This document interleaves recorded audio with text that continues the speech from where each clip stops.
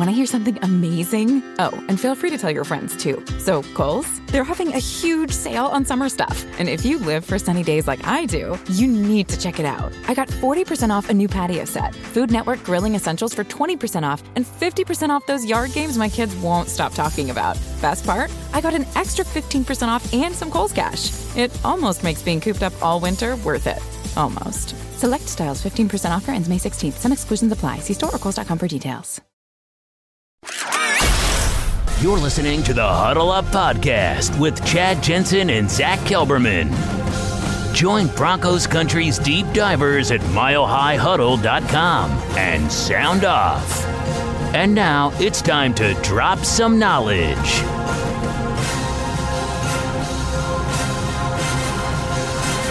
Welcome in, everybody, to the Huddle Up Podcast, presented, as always, by Mile High Huddle and 24/7 Sports, powered by Overtime Media. I'm your host, Chad Jensen. With me, as always, is my partner in crime. You know him, you love him, is your Denver Broncos reporter for 24/7 Sports. He is Zach Kelberman. Zach, we got word that the Broncos and Chris Harris Jr. have officially traded proposals. John Elway has sent his counteroffer. And so now we all wait on bated breath to see how the Harris camp is going to respond.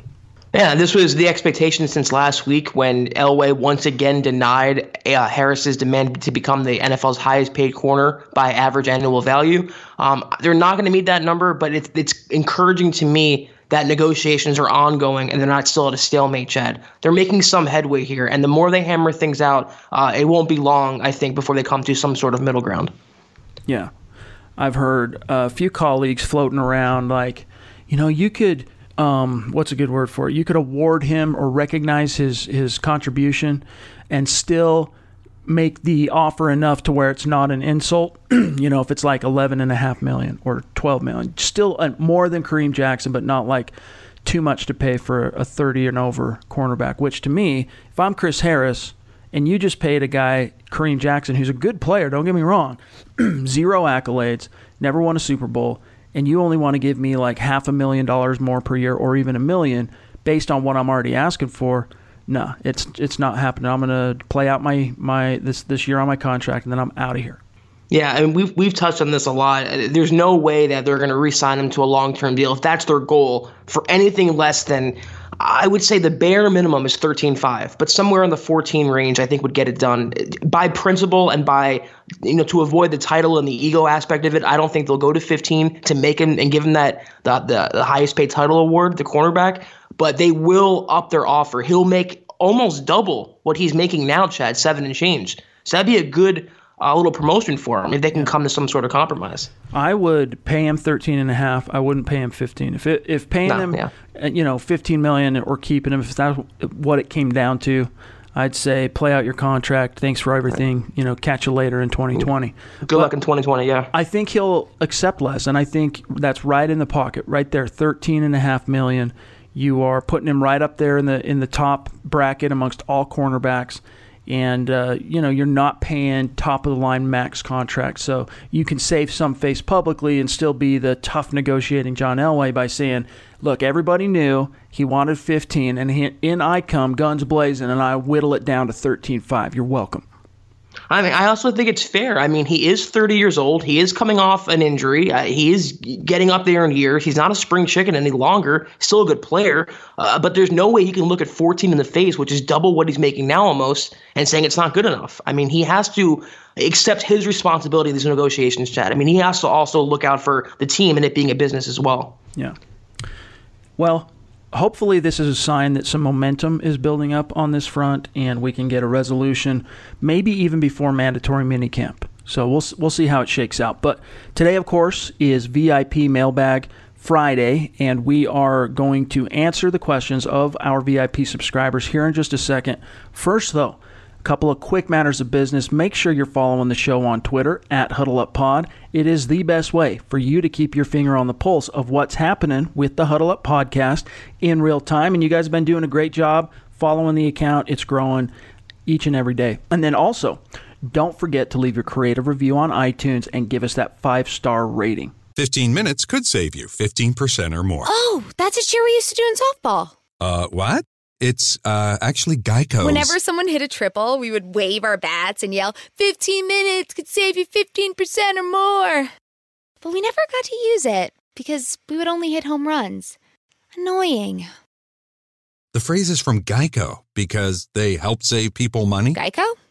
Yeah, they were our team sponsor. Geico. 15 minutes could save you 15% or more. 15 minutes could save you 15% or more. Oh, that's a cheer we used to do in softball. What? It's actually Geico's. Whenever someone hit a triple, we would wave our bats and yell, 15 minutes could save you 15% or more. But we never got to use it because we would only hit home runs. Annoying. The phrase is from Geico because they help save people money. Geico? Yeah, they were our team sponsor. Geico. 15 minutes could save you 15% or more. All right, it is that time of the week where Zach and I take a peek inside the Mile High Mailbag VIP edition because we are your football priests, and each and every week we're here to offer you the absolution and answers to your burning Broncos questions. And the first one here comes from No Fly Zone 2125, going on 17 months as a VIP subscriber. How has Drew Lock been looking out there since making strides, and how's his arm looking? And this is kind of a two-pronger, Zach. And if Jake Butt comes back healthy, what kind of tight end set could we run with him and Fant on the field together? That would be a scary combo. Your answer for No Fly Zone 2125. I'm not trying to read into too much of these practices for the rookie minicamp and the OTAs, but Locke, physically, I mean, his arm is there. I mean, there's been video clips on Twitter where he's rolled out of the pocket and just launches those arm angles. So physically, he's the prospect the Broncos thought he was getting. But mentally, I mean, obviously, it's only been a couple practices. He has a long way to go. He's not going to compete for the starting job, but for what it's worth thus far, I mean, he's looked pretty good. In terms of the tight ends, that's the ideal scenario to me. They're going to run a lot of two tight end sets. I'd rather have Fant and a healthy Bud in there than have Fant and Hireman or Fant and Fumagalli. It all depends on Bud's health. We talked about it on yesterday's show, Chad.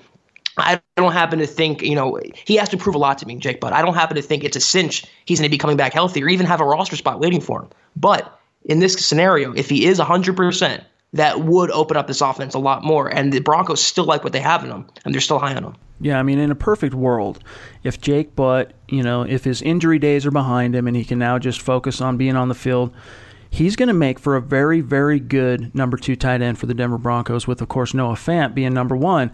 And you guys have heard me talk about it on the podcast now several times. I've mentioned it, but Rich Scangarello is coming from that Kyle Shanahan offense where they love running 2 tight end sets, including between the 20s, but especially in the red zone, which is going to open up all kinds of opportunities for scoring for Noah Fant and Jake Butt, or whichever the second tight end ends up being, predominantly in those 2 tight end sets. And Drew Lock, look, he's looked good out there, but at the same time, he has clearly looked like the rookie in comparison to Joe Flacco, who has looked much more in command, even though he too is learning a new offense, and he too is in a new football environment. Flacco has been around the block in the NFL long enough to know kind of how to operate. So he's a ways ahead. He's more, even though he's only been here 6 weeks of real time at Dove Valley, longer than Drew Lock, he's got that 11 years under his belt of knowing how to navigate, with teammates, with coaches, with film breakdowns and all that. So he's a step or two ahead of Drew Lock right now.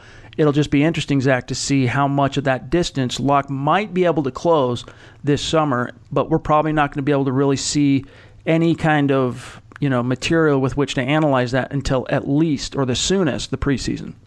Yeah, like I mentioned, I mean, he's looked good physically, but he was having trouble barking out the plays in the huddle, Chat, on the first day of rookie minicamp. I mean, that's how infantile his stage of development still is at this point. He has a long, long ways to go, and the Broncos haven't made any bones about that. They've been honest. They've owned that. He is the backup right now, and like you said, at the earliest they'll have some sort of return on their investment would have to be in the preseason, but a few weeks in, because even on the first game, he's going to have his nerves. I mean, the best way to learn, and this is why I kind of agree with what Flacco said, it's not by listening, it's by doing, it's by taking those reps. So the more reps that Lock gets in the preseason, the more picture we'll have to go on how he's going to be in his development. And for what it's worth, the Broncos sent Drew Lock and Noah Fant to the NFL Rookie Symposium. They got into a little bit of a fender bender while on the shuttle. at LAX, and they're fine. But afterward, TMZ got in front of Drew Lock to ask him about the kind of, at least what's been perceived in the media as an inflammatory remark, or at least a charged remark from Joe Flacco, that it's not his job to mentor Drew Lock. TMZ got in front of Lock and asked how things are going with Flacco, and Lock said, "He's been great to me," and then said, quote, "Me and Joe, he's taught me a lot so far. He's dealing with trying to win football games, and I am dealing with trying to learn. We're in the same quarterback room," close quote. Zach, how did you interpret that remark? I mean, that's good on him for taking the high ground there. That's the exact kind of answer you want from a rookie player who's still finding his way, obviously, in this league, still, trying to pay his dues. He has to kind of suck up a little bit to his counterparts and his superiors. But I thought that answer was great. Don't stoke the fire. Just put your head down and work. All right, next question here comes from Chris, 21, going on 4 months as a VIP subscriber. Chris says, "I want to hear about what everyone is avoiding, that long snapper position battle. But seriously, I just want to thank you for all you and the team does. I appreciate the no-nonsense reporting we get from Mile High Huddle." Appreciate that, Chris. Appreciate you. Next question here comes from Jay Smith, 5280, stud, been with us as a VIP subscriber for many years now. He's actually entering his 4th football season as a VIP subscriber. He says, Jacob says, "How is the organization structured now with Vic Fangio in the building? Obviously, John Elway sits at the top of the hierarchy. How does the chain of command fall under him in relation to talent acquisition, the draft, the final 53? Fangio seems to have a prominent voice. Also, do you think there is a succession plan in place after Fangio down the road? Scangarello seems to have a strong position early on in this regime, circa 2019, which it's actually kind of an interesting observation he makes there, Zach, because, I mean, it's not like that he's a new hire for the Broncos, but compounding that is the fact that Scangarello's never been a coordinator in the NFL, and yet they gave him a pretty heavy hand in the draft and, free agency, the acquisition even of Joe Flacco. Scangarello had a role in that. So it is interesting. It brings up a question whether or not the Broncos have considered that. My bet would be that right now that's a bridge too far for them to worry about. The focus right now is Vic Fangio, You're our head coach. Let's get this thing rolling and see how, privately Elway and Joe Ellis and Matt Russell, they're probably thinking, let's see how A, Vic Fangio does with the team, and then B, just kind of at his age, how he handles this. Yeah, it's way, way too soon to start talking about succession plans and that way. It's too starting his first year, Vic Fangio. Can you give him 1 season first and Scangarello 1 season first? If they wanted to do that short-term transition, they probably would have made a bigger push to hire Zach Taylor, I felt like, and not Scangarello. So, yeah, I'm good with Fangio. I think he'll be here for a while, and I don't think the Broncos even consider that for a second. They are very high on what Vic brings to the table. They think he could be that that John Madden type, that coach that's just around for a decade or decade plus. That's what he can bring to the table. So it's pointless to think about his replacement way down the road. In terms of the power structure, Fangio definitely has more power, but all the coaches do in the building. That's one thing that's made Elway a better GM this year. He's been open to input and reaction to his coaches. He's taken their cues. He's leaned on them and trusted them. And that's why you saw the draft haul this year. All those different voices made their presence felt, and he took it into consideration. And Elway didn't insulate himself like in years past. He allowed himself to be open to criticism and recommendations, and you saw the positive result from that.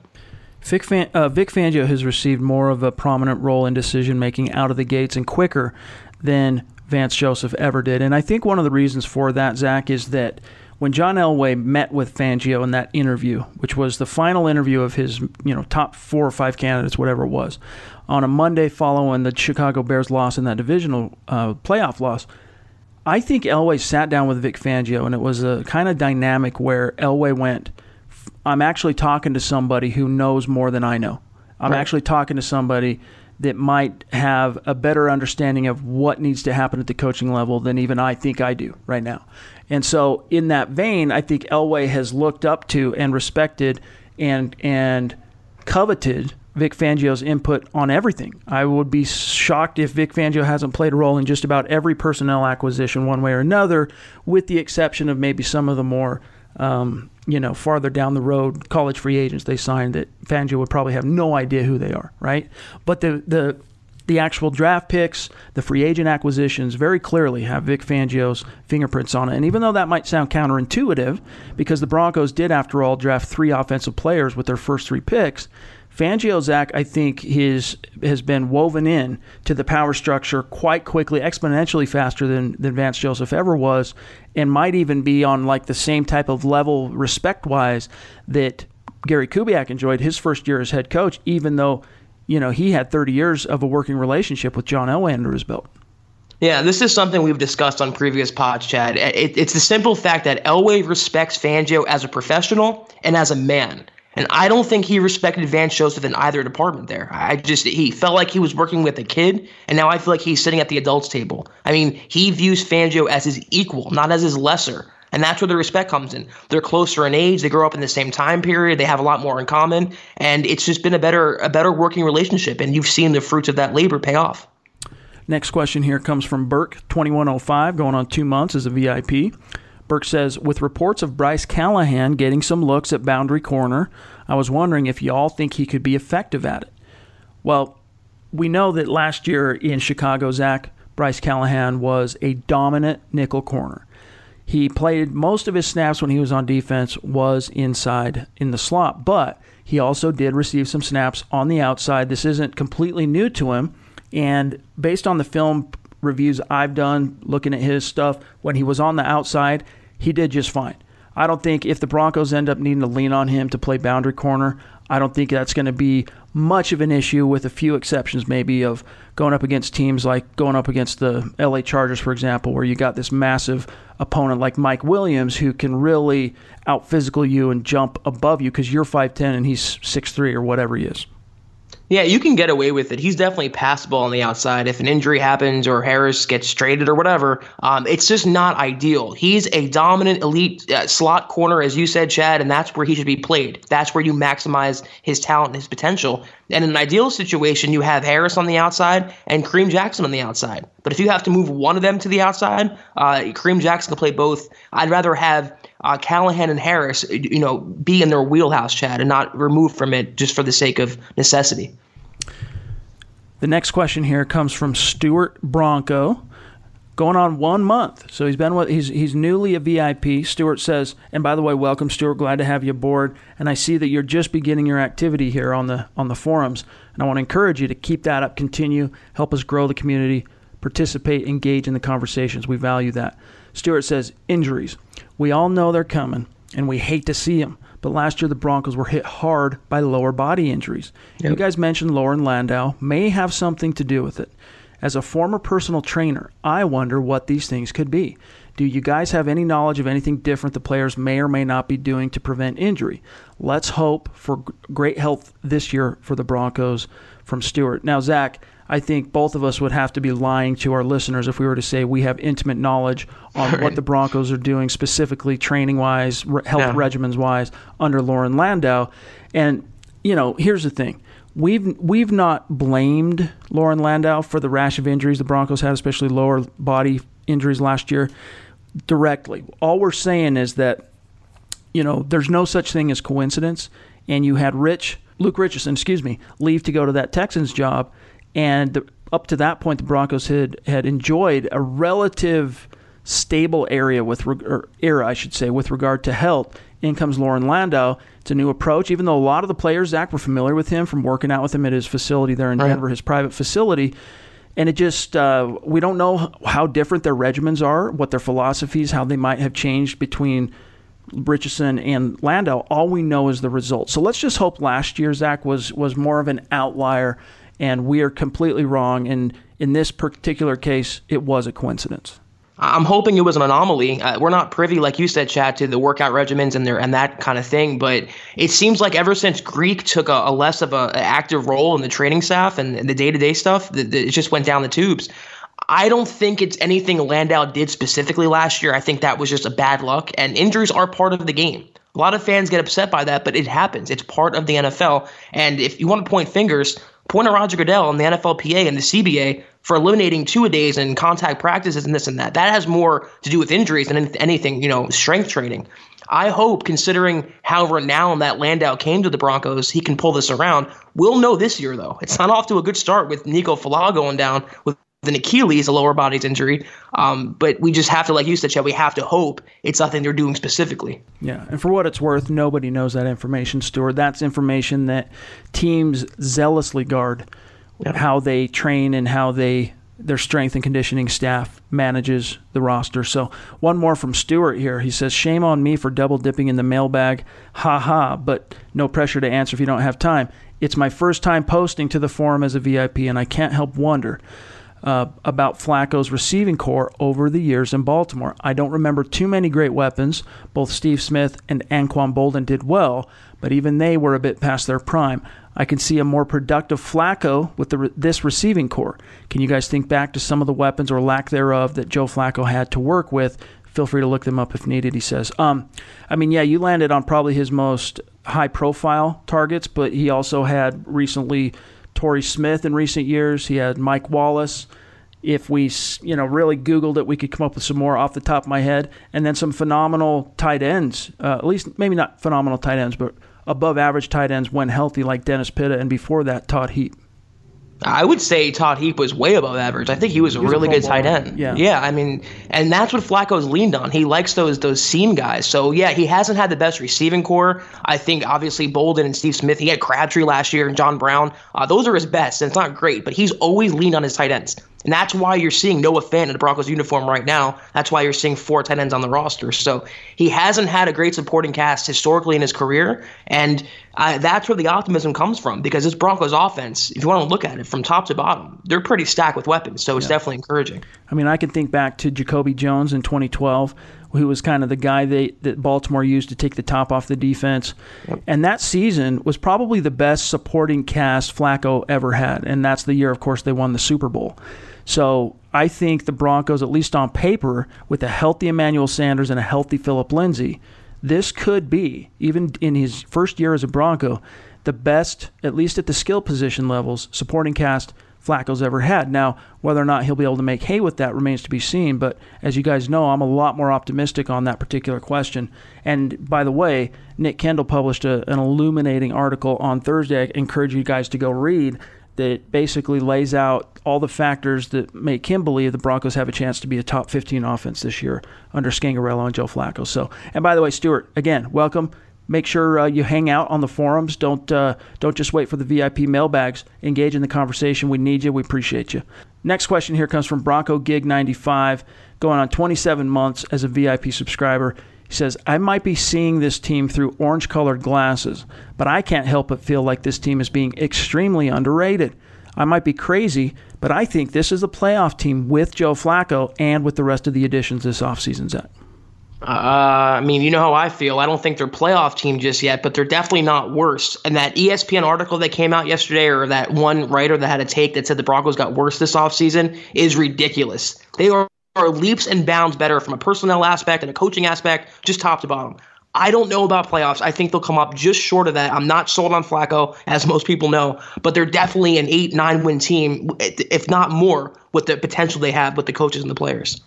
I'll tap into that optimism you're feeling a little bit there, Bronco Gig 95.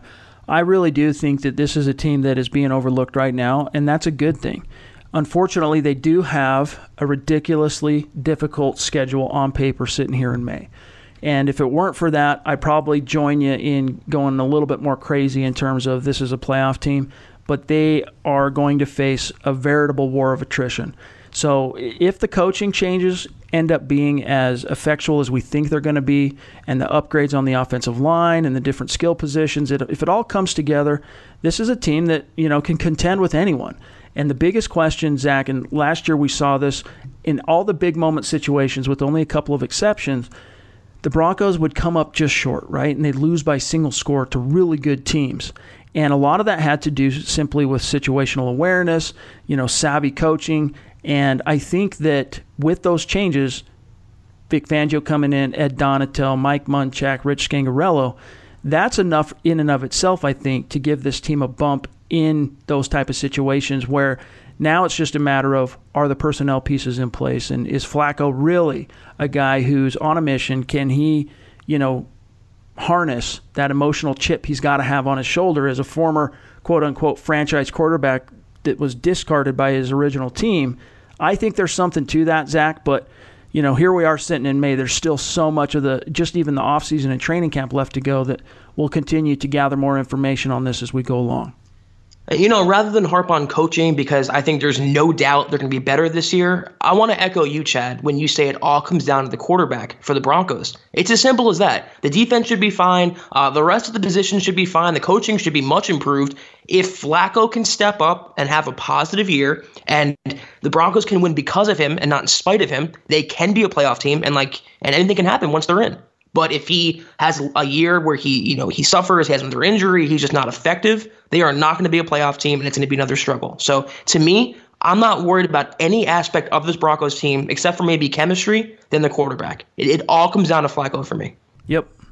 Couldn't have said it better myself. All things being equal, it really does just come down to the teams that have the good quarterbacks who produce consistently, and then also in key situations. Those are the teams that compete each and every year. And it's been a while since Flacco could say he's done that. So right now, all we can do is project, and we'll see how it shakes out. Now, we got a few more questions still left to go in the mailbag. First, though, you guys, we got to take a quick break. We'll be right back. This is the Overtime Podcast Network. When it comes to mornings, Wendy's is always the right choice. And now that our honey butter chicken biscuit is $1.99, it's easy to steer clear of bad breakfast. Choose wisely. Choose Wendy's. Limited time only at participating U.S. Wendy's during breakfast hours. A la carte only. Not valid in a combo. Ese último McNugget me toca a mí porque soy la mayor. ¿Y eso qué tiene que ver? Los mayores se respetan. Eso no existe, ¿cierto, mamá? Ya, quédense tranquilas. Aquí hay otra cajita de McNuggets. Respeto, ¿viste? No hay rivalidad cuando hay McNuggets deal. Hay un deal para cada salida familiar en McDonald's. Compra uno de tus favoritos, como unos McNuggets de 10 piezas, una Big Mac, una Quarter Pounder with Cheese o un Filet-O-Fish y te llevas otro por $1. Por tiempo limitado, precios y participación pueden variar. Válido para un producto de igual o menor valor. All right.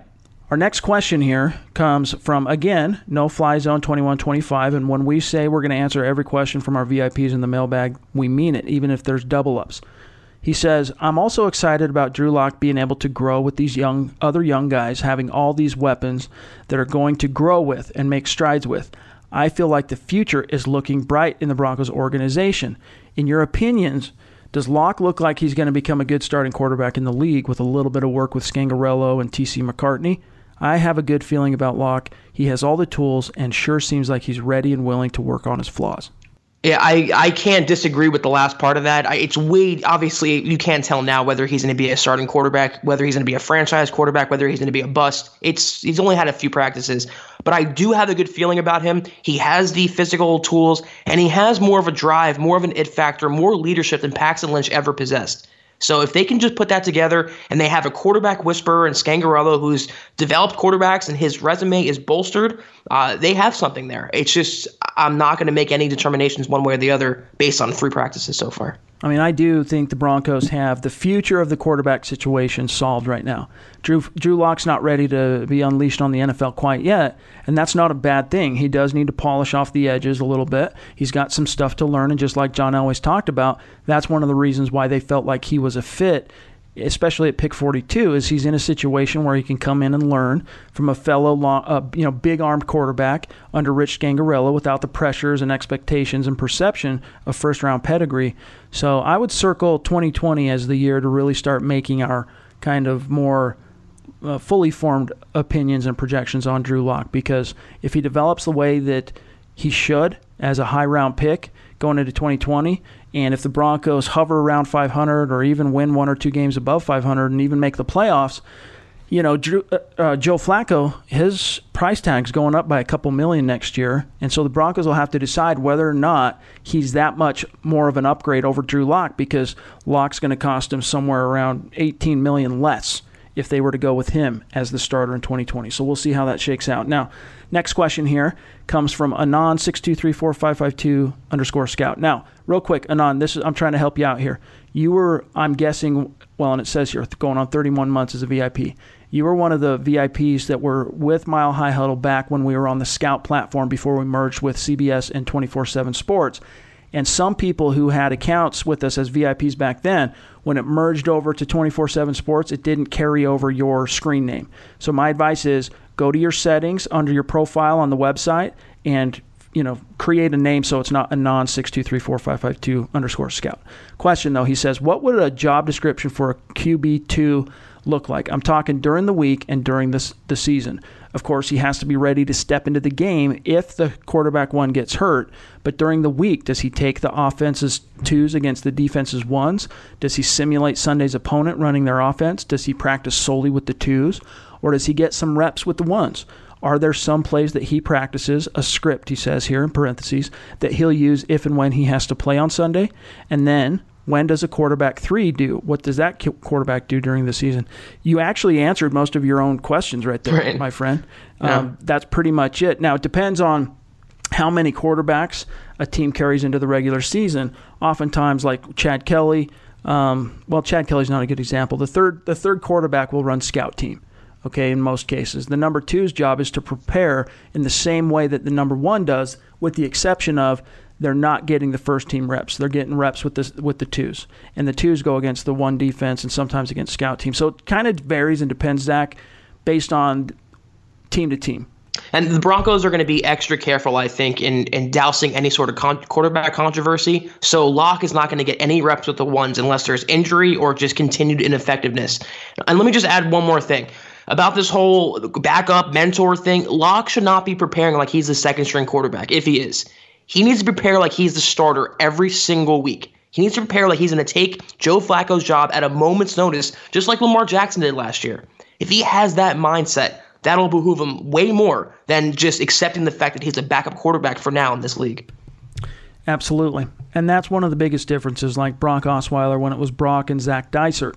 Brock was in the meeting rooms, and so was Dysert, but Brock was preparing right alongside Peyton Manning as if he were starting. You have to do that when you're the backup. And some backups, just like you intimate there in your comment and your questions, do have specific packages that, if they end up getting called into action, that the coach is going to kind of leaf into and utilize because they maybe don't have as much of the playbook down or whatever the reason might be, less experience, what have you. Good example of that, Tim Tebow, right? The Broncos had to run a completely different playbook, essentially, when they went from Kyle Orton to Tim Tebow just because of his limitations, skill set, and experience. And so in Drew Lock's case, Zach, I think Drew Lock is going to be expected to operate the offense essentially the exact same as Joe Flacco. I don't think he's going to be asked to learn or have Rich Scangarello carve out a certain subset of plays that are for Lock only in case of emergency type thing. I think it's going to be on equal footing, except, of course, Flacco's getting those 1 reps. Yeah, I don't want the Broncos to baby him or treat him with kid gloves. I mean, treat him like he's a starter. Give him the same plays, the same attention, and have him prepared the same way. That's the only way he's going to be able to step in if there's an injury, anything happens, and still be able to have success, as a rookie quarterback. Next question here comes from Arctic Bronco, going on 4 months as a VIP subscriber. He says, I added War Room and the Genius Bill Walsh Transformed Football to my reading list based on your recommendations. What are some other good books to add to the list? Thanks for all that you guys do. I'll tell you what, a couple of things as a Broncos fan, I would go get Slow Getting Up, which was written by Nate Jackson, the former tight end, which is a great kind of, window into the life of a fringe kind of practice squad undrafted guy trying to make it and stick in the NFL. But especially what makes his story compelling in that book, and he's a phenomenal writer. As someone who reads a lot, trust me when I say that, Nate Jackson is a great writer. But what makes his book that much more interesting is you get an inside the locker room perspective on that fateful 2006 season when Mike Shanahan decided to bench Jake Plummer with the lead in the AFC West and the team on the way to making the playoffs for Jay Cutler, the first-round pick. How the veterans perceived that. Phenomenal book. Get that one. Wade Phillips' book, Son of Bum, gives you a window into the Super Bowl 50 season. That's a great book. Some other non-Broncos-oriented books. Go get, what's it called? Take Your Eye Off the Ball. I can't remember. Pat Kirwan, I think, is the author. I might be mistaking that, but that's a couple lists. I don't know if you have any for him here, Zach. Yeah, I'm not a super huge reader, but one book I did check out that I love was the Belichick book by Ian O'Connor. I believe he wrote it. It's just a great portrait, a great inside look at arguably, hate him or love him, one of, if not the best coach in the NFL history. I just thought it was a really great peek behind the curtain into what makes Bill Belichick tick. So I would pick up that too if you could. And for what it's worth, I have a huge library of football books, and a lot of them sent to me and given to me and bequeathed to me by the great Doc Bear.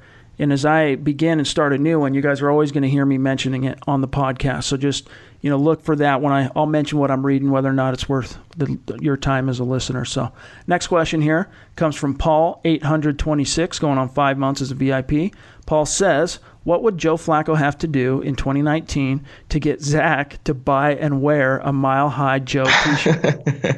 And this year, I mean, if you want to buy it for me, I'll wear it. I'll put it on Twitter. I'm not going to spend money on a Mile High Joe t-shirt, but he would have to just, I guess, be consistent. Just come out there and walk the walk and lead this Broncos team back to respectability and not be Case Keenum. And that I would definitely put his shirt on. All right, next question here comes from a great listener, very supportive on social media, very active and engaged. We really appreciate you, Christy. 2019, she's going on 20 months.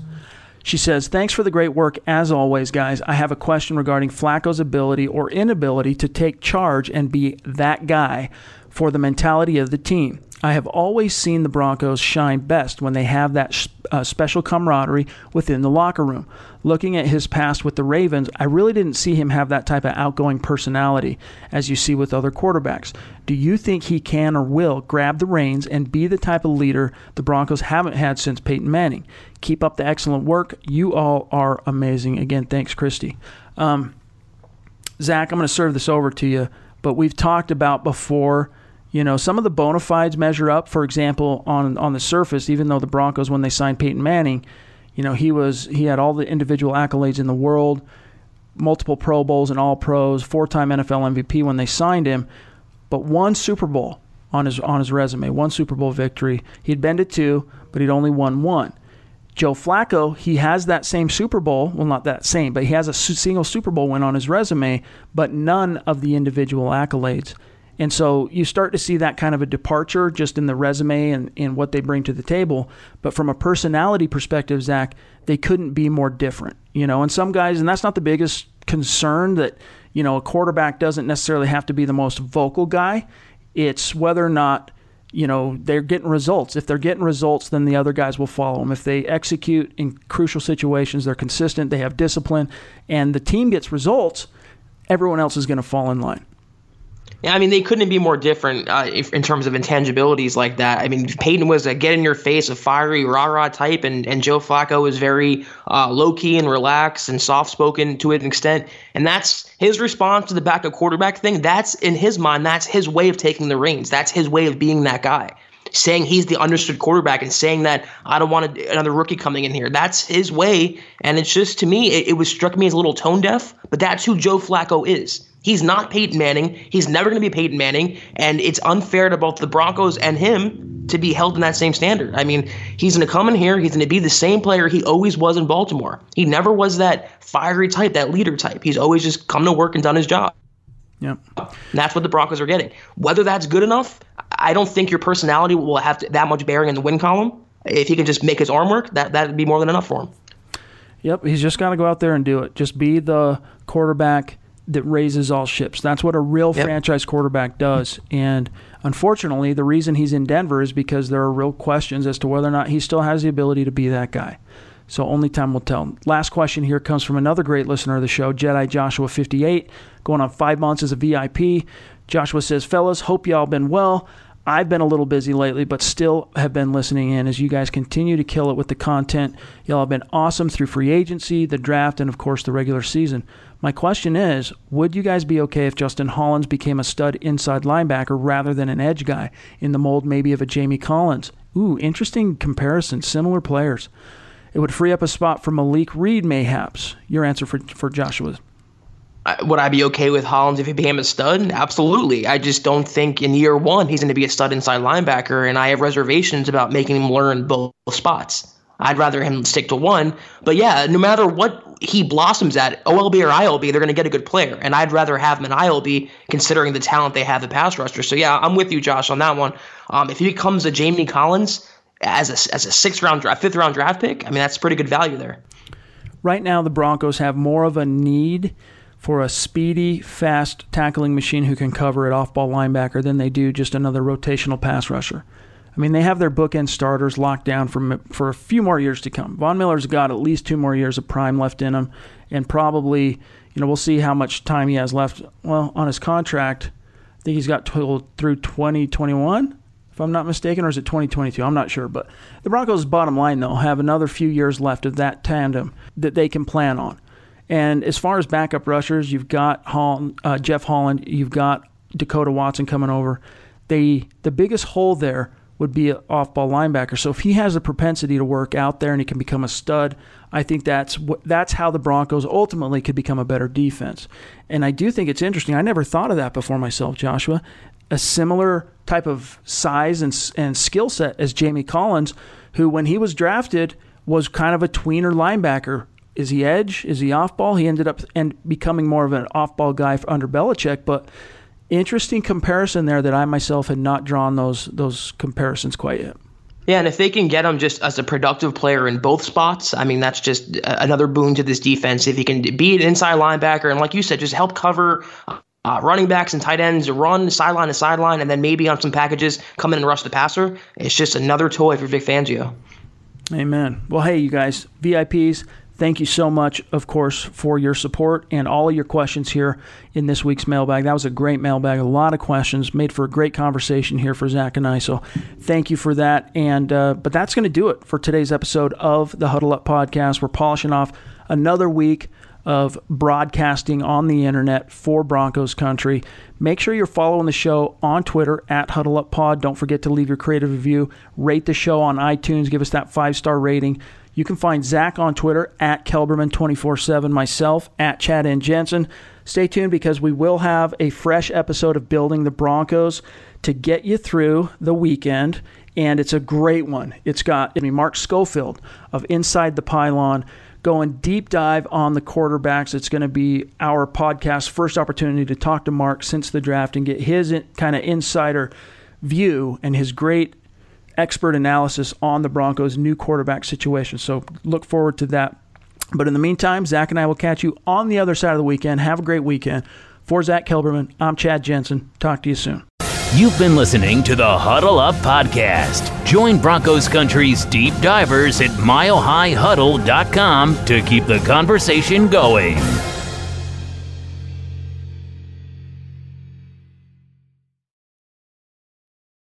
"15 minutes could save you 15% or more." Oh, that's a cheer we used to do in softball. What?